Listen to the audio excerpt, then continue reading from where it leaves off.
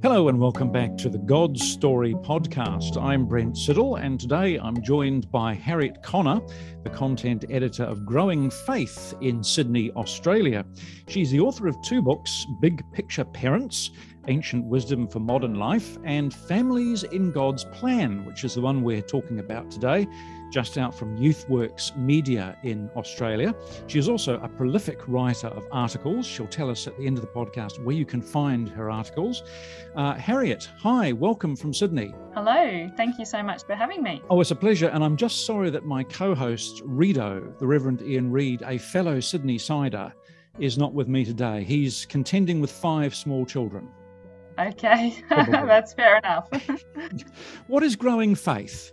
Growing Faith is an online Christian magazine for parents. It's a ministry of YouthWorks Media, which is the publishing arm of YouthWorks, which is the youth department of the Sydney Anglican Diocese. So we put out new articles every week in an effort to encourage and equip parents, primarily Christian parents, for their work in the home. And the Sydney Anglican Diocese, I should add, for those of you who've not been to Sydney and seen the incredible work done by the Sydney Anglican Diocese, the youth work over there is quite something, isn't it? I mean, I was a student at Moore 20 years ago, and I rocked up to a church, an Anglican church, on a Sunday night and found myself with 300 young people. Is that still happening, or has the numbers dwindled somewhat? Yeah, I must confess I don't actually live in Sydney or in the Sydney Diocese at the moment, but most of our readers do. And we do hear lots of encouraging stories about how God is working in churches. Yeah, I belong to a different Anglican diocese, but my work, no, that's all right. My work with Growing Faith is focused there in the Sydney Diocese and further afield, because, as you say, the Sydney Anglican Diocese is a great blessing, not just in Sydney, but their resources and their encouragement and their biblical example, I think, really ripples out much further afield. You were born in London, I noted. When did you move to Australia? I was only 2 or so. My parents were met here in Australia and married here in Australia, and then did the Aussies in the UK thing and came back with 2 daughters. Yeah. As you do. Now, I note that you're a linguist. How did your interest in languages develop? According to my parents, I have always been interested in languages. They tell me that at the ripe old age of 2, I was imitating my childcare workers' Cockney accents in London and asking for l'addition, s'il vous plaît, on a family trip to France.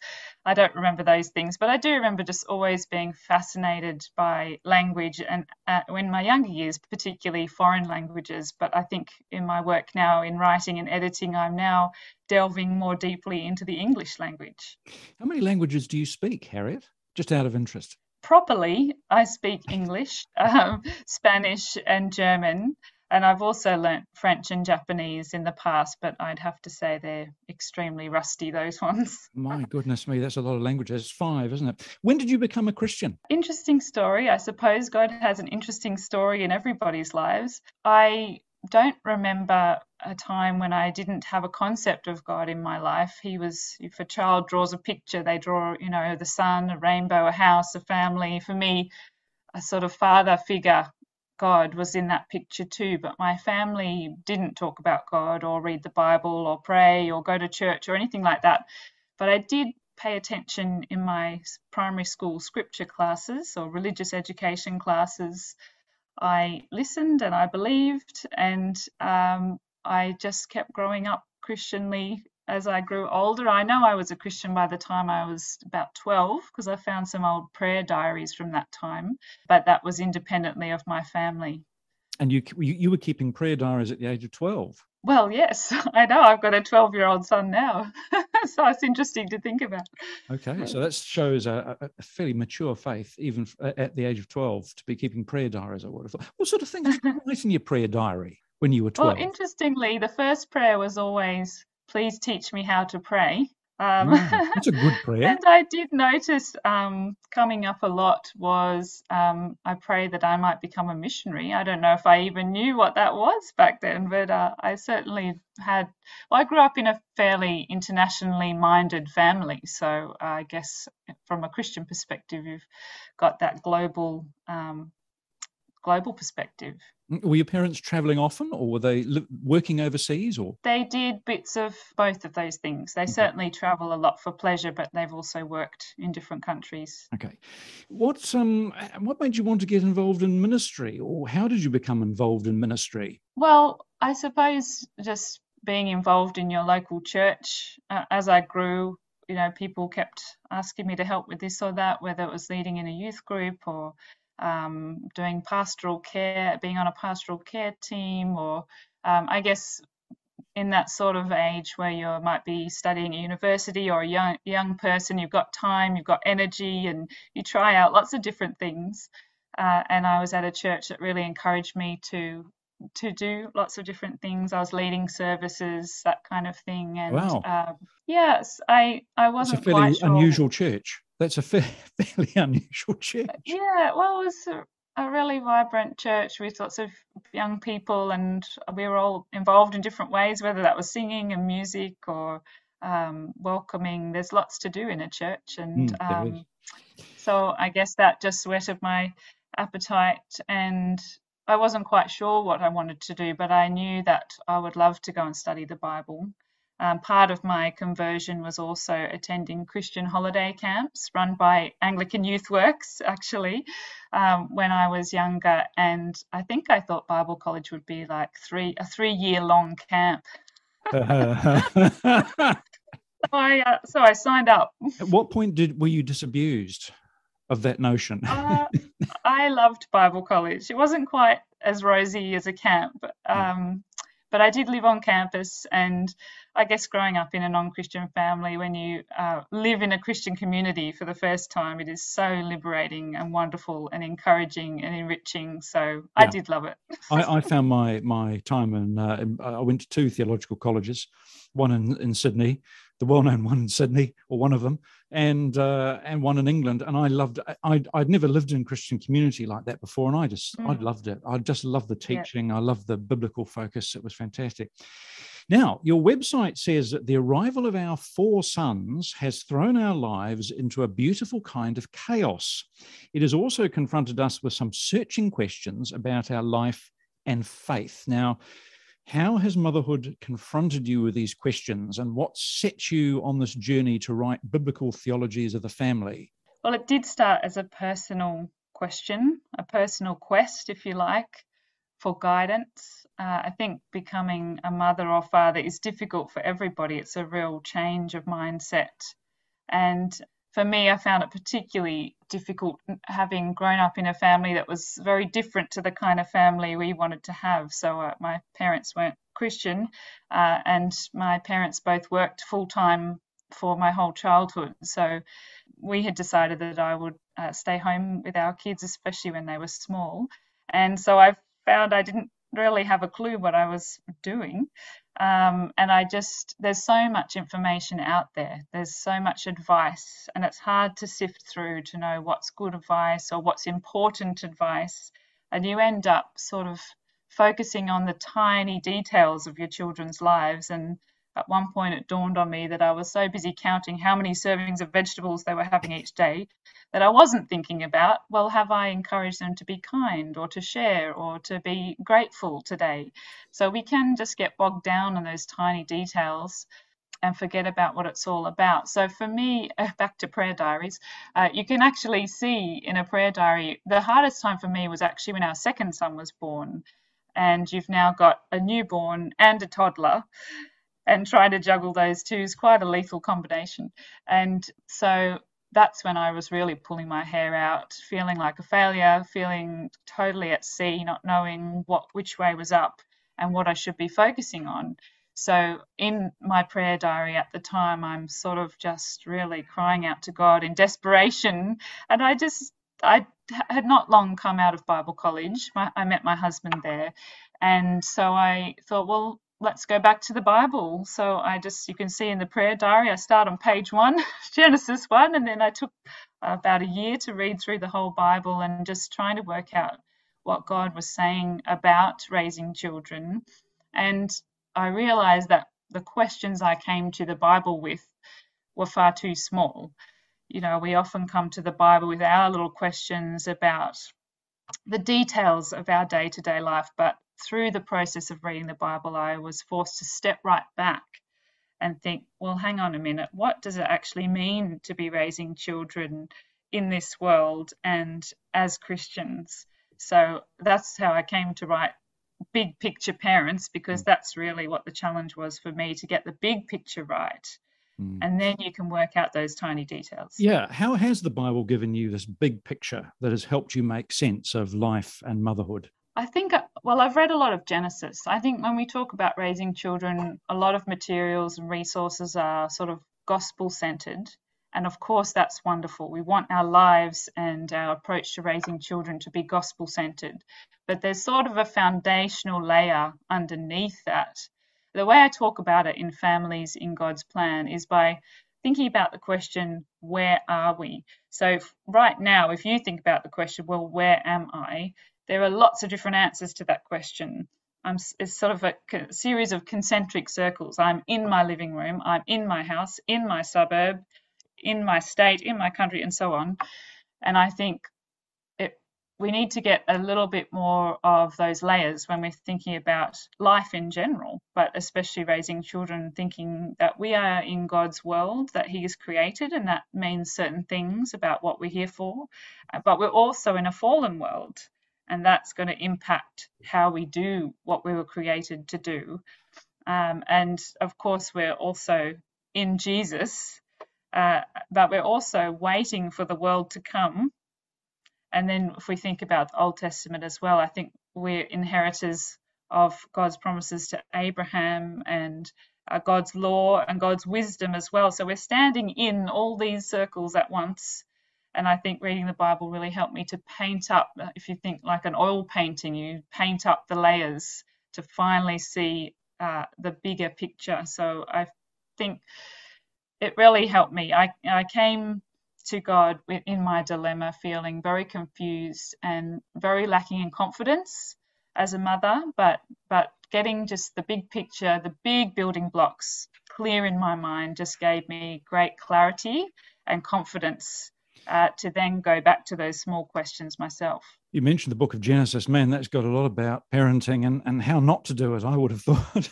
Yes, I know. You don't need to go very far. The first parents, they had a terrible time of it. That's where I'm going to start, because how did sin and the fall affect families? And why is family life so frustrating and frustrated? Yes, well, if you think about the judgments that God pronounced after the fall, they're very much going to impact on family life. That working the creation is going to be difficult and frustrating for Adam, and bearing children, raising children is going to be difficult. Marriage is going to be full of strife and conflict, and we're always going to have the offspring of Satan biting at our heels. So we've got to be realistic here, that that's the world we're raising our children in. And I hadn't really consciously thought about where Cain and Abel were born. Because you think the Garden of Eden, gee, that would have been a lovely place to raise children, but that's not where they were born. They were born after the expulsion from Eden, and you can certainly see from how their story turned out, how the fall impacted their family. So it's very interesting. It talks in Genesis 5 about how Adam's son was born in his likeness, in the same way that Adam was born in the likeness of God. So we're passing down not just our created purpose, but we're also passing down the negative effects of the fall onto our children. So we've got to be realistic about that. But then what do we do next? I think being realistic and saying, well, we live in a fallen world. We're raising children in a fallen world. The world's not perfect. My kids are not perfect. I'm not perfect. That's a good starting place. It indeed is a great starting point. And how important is it? Because you write about this in I think, both your books. How important is it that parents understand that they are raising image bearers, bearing the image of God in creation? Well, this is where I do think we need more Genesis in our child raising, because we need to remember our human purpose that God gave us at the beginning, that God is like a father or like a master builder, and then he's handing over to us to continue on the work that he started. So he starts by forming the world and filling it, but he puts into creation the ability to then continue that on. You've got plants that bear seeds. You've got birds and fish who are then able to be fruitful and multiply.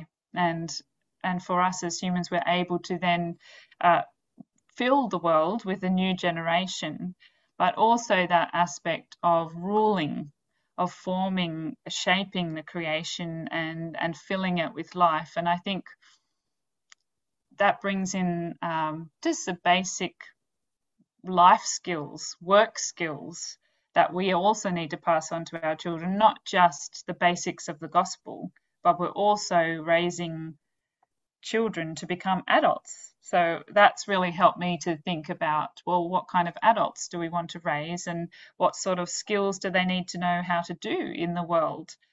Because I think the gospel-centered approach to raising children, sometimes we forget that there's actually a whole lot more to our role as parents, where our children are our apprentices in faith, but also in life and work. And so to have that mindset, I think often with our kids, we're always thinking, how can I get them out of the way so I can get on with what I need to do?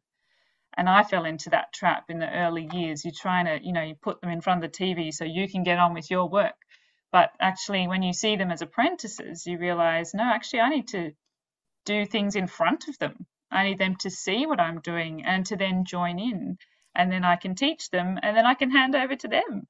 So, I think that apprenticeship model is helpful. You mentioned in your book, I think the larger one, that you and your husband, who's also a pastor, isn't he? I think from memory, had came from very different backgrounds, had very different ideas of how to do this, of how to raise children. How have you had to work through that over the years? I think that's very common, and certainly it's been true for us. He came from a very strict family, and I came from a family where there were no rules, and we were just sort of expected to participate as adults almost, and we did. So very different family backgrounds. A lot of talking, I think. When you come from different perspectives, you can be surprised or shocked by what your husband or wife does or says, how they interact with the children. And usually all of us, our starting point is the way we were raised, because we think of raising children as this blank slate, and we just apply these neutral techniques and it'll turn out like this or that. But actually, we're very complicated human beings. So, from the fall, it's been many generations of the twists and turns of sin and dysfunction. So we bring all that with us, and you automatically go to do things the way you saw it done in your home growing up. And when that conflicts with your husband or wife, you can start to think what they're doing it's not just, a bit misguided. It's wrong. It's ethically wrong. And you sort of have these moments where you wonder, why did they do that or say that?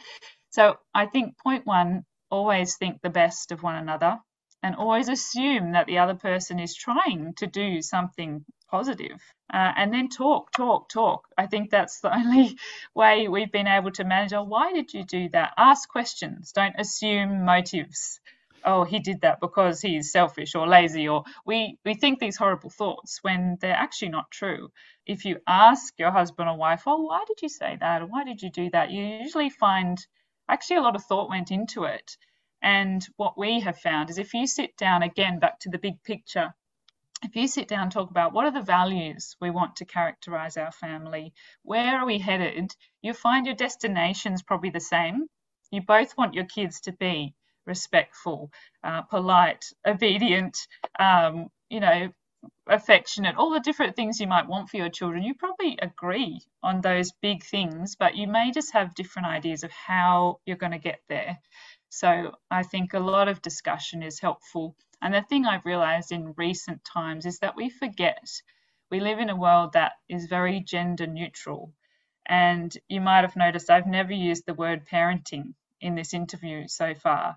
I don't like the word parenting because for several reasons. I think one of them is that I don't know if there is such a thing as gender neutral parenting because we have mothers and fathers and we approach the task in different ways. And for me, it's been a great learning curve working out that because I'm a woman and I'm a mother and my husband's a father, we actually come to the task of raising children in different ways. And that is a wonderful thing. So actually, instead of expecting my husband to do things exactly the same way I would do them, actually appreciating his fatherly way of doing things and saying, oh, my kids really need that, as well as the motherly way. So I think that plays into it too. Yeah, I was going to ask you how you divide if I can use the word labor, how do you divide your labor and home? What things do you do and what things does he do? Yeah, that's another one where I think we bring our background automatically without thinking about it.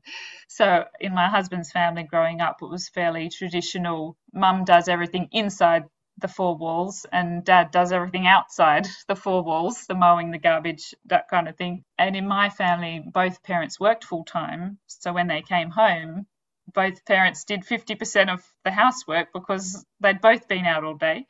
And as we got older, we did it. So, for example, cooking in my family was always dad's domain, not mum's. Okay. So Yep. We sort of had different expectations. And so it's been good to talk about that. And we have, I guess, chosen for me to focus on the kids at home, especially in their younger years. And my husband has been going out to work or sometimes working from home, but he's spent the more time doing that paid work. But then just trying to make sure, I think we've got 4 sons, so it's really important for them to have time with dad. And actually, since our 4th son's been born, I've found it quite difficult to manage all the inside the home things, and we've just decided that to avoid stress at about 5 p.m. every night, my husband actually, I have the kitchen till about 4 p.m. and then I hand over to him and he does the dinner. So yeah, I think it's a work in progress, and I think again we've got to keep talking. I wish Rito was here because I'd like to have thrown the interview over to him at this point and ask him how he gets around this, because he's got 5 boys and I don't know. Yeah, anyway. So coming back to the biblical theology, what role do the covenants of God, we talked about Abraham and Sarah, who got themselves into a right tangle with different ideas about how to raise children, I would have thought, but what role do the covenants play in family life in Scripture? Yeah, it's a very interesting one because we come from a very individualistic society, and so we are blind sometimes to the more household ways that God has interacted with people over history. So when God called Abraham, he had Abraham's whole descendancy in view. So he made promises to Abraham and your descendants, but they're not automatically given in that way. God also said, I'll read this out, sort of balance that we see here. Abraham, this is from Genesis 18 and 19. Abraham will surely become a great and powerful nation, and all nations on earth will be blessed through him. For I have chosen him so that he will direct his children and his household after him to keep the way of the Lord by doing what is right and just, so that the Lord will bring about for Abraham what he has promised. So God makes these big promises to people and their descendants, but he also calls them to raise the next generation to trust in those promises. So we think about Abraham, all he had was faith. He didn't have anything to attract God's favor to him, but he believed God and it was credited to him as righteousness. So if we want our children to participate in the covenants, they are heirs of the covenant. They are promised these things, but we also need to teach them to know those promises and trust in those promises. So I think some people seem to think that God worked through households in the Old Testament, but then suddenly in the New Testament, children should be seen as little non-Christians yes. to be evangelized, whereas I come from a more Anglican covenantal perspective. I don't see there's a discontinuity there. I see in the New Testament God working through households and children growing up into the faith of their parents and taking it on for themselves. But to begin with, I think it's okay to assume that your children are Christian and growing up in a Christian family. That's the language we use in our family. And you've got at the end of Peter's Pentecost sermon, we've got this promise is for you and your children. And then we've got in 1 Corinthians 7:14, Paul says, as it is, your children are holy. So the children of even just one believer are considered holy or part of the covenant community by Paul. So I think we see continuity there rather than discontinuity. But I think the difference comes in whether you're a first generation believer or a second generation believer. We see a lot of first generation believers in the New Testament, which is so exciting. And so obviously it's a new thing for them, and they're making a break from their family. But then what happens with the next generation? And I think we see in the New Testament, Paul is always writing to children, not always, but regularly. He addresses children, expecting that they'll be part of the church gathering. And so I think we see the New Testament writers presuming that children of the first generation are now growing up in the covenant community and enjoying its blessings. And we pray that as they get older, they will step out in their own faith as well. Am I right in remembering that you write in one of the books about your grandmother's prayer book? Was your grandmother a believer? Yeah, a wonderful part of my story is the influence of my grandmothers, because as I said, my parents both worked full time. So I couldn't call them and sort of commiserate about being a stay-at-home mum, but I could call my grandmas, and I did talk to them Granny quite power. a lot. Granny power. I know.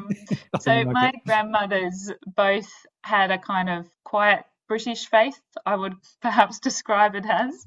So they didn't generally go to church every week, and I don't know what their personal devotional life was like, but they certainly trusted in God in their own way. So the prayer book is a gift that I was given by my grandmother, and that is an heirloom. Her mother was given this prayer book on her wedding day in 1911 as a gift from her own mother. So we've got lots of generations of women here, and I'm blessed to be holding on to that Anglican prayer book to pass on to the next generation. In this case, it'll have to be a boy. But yeah, so the blessing I've had is that as I've come to know God, it's been just through God's providence in an Anglican context. But that has meant I'm also connecting in with my ancestors who practiced Christianity in an Anglican way. So it's been wonderful to reconnect. The covenant at work, practically. There you are through the generations. Yes, I have a similar story. Yeah, absolutely wonderful. Wonderful. Yeah. Last question, Harriet. Unfortunately, we could talk for hours about all this sort of stuff. It's fascinating. How can we, because people are going to say, why don't you ask the question about how we bring our children up in faith? So I'm going to ask you that question. How do we, as parents or grandparents, bring our children up to love Jesus? It's a wonderful question. Obviously, the first thing is our faith and our example. So to be continuing to trust in Jesus ourselves, to be talking about God, to be praying and reading the Bible in front of our children and with our children, that apprenticeship model. Tell them why you're thinking about God right now. Tell them about God. I think there's a balance. There's the incidental day-to-day. We're looking at a beautiful sunset and we can say, hey, isn't God wonderful? Or they're learning about their bodies at school and we say, hey, isn't that wonderful how God's designed things? So there's those incidental things throughout the day, or the prayer. We can't find something. Hey, let's stop and pray. Or someone's upset before bedtime. Shall I pray with you? And just chatting the gospel as we go through the days. But then there's the more planned rhythms of each day and each week. So I think it's good to have structured discipleship, a family devotion time, opening God's Word or a children's Bible and praying together. We like to do a mixture of set prayers and on-the-spot prayers. So we say the Lord's Prayer together as a family every night, and then everyone gets a chance to add their own personal prayers to that. And I think being part of a church is incredibly important. And I talk in both books about the family of God as the best support that families have in raising their children to know Jesus. So that's the weekly rhythm of on Sundays, our family is part of a bigger family. So there's some things that I would mention as important, but I don't like to be too prescriptive. Again, read the Bible, love God, and ask him to show you how you can pass that on. A very fine-looking cat has just passed his or her way across the screen. Yeah, we have 2 of them. We can't see. What's the cat's name? We've got Daisy here. She's the old lady cat. And then we've Daisy. got Lulu, who's a kitten, Daisy. making trouble in the background. How old is Daisy? Daisy would be nearing 8. Oh, that's quite an elderly cat. All right then, Harriet, thank you so much for your time. Harriet Connor, the author of Families in God's Plan, just out from YouthWorks Media. And now, where can people find your articles, Harriet? Mostly I write for Growing Faith at the moment, so you can subscribe to the Growing Faith e-newsletter, which comes out every month, and you can find us on the YouthWorks Media Facebook page. I also have a personal website, harrietconnor.com, where you can find articles that I've written in other places as well. Very good. Thank you so much. Thank you for your time, Harriet. That was great. Thank you for having me. Pleasure. We really hope you've enjoyed this episode of the God Story podcast. If you want to help us make more great episodes like this one, you can head over to our Patreon page and become a God Story podcast supporter. You'll receive our undying gratitude, plus a few bonus goodies for your ongoing support.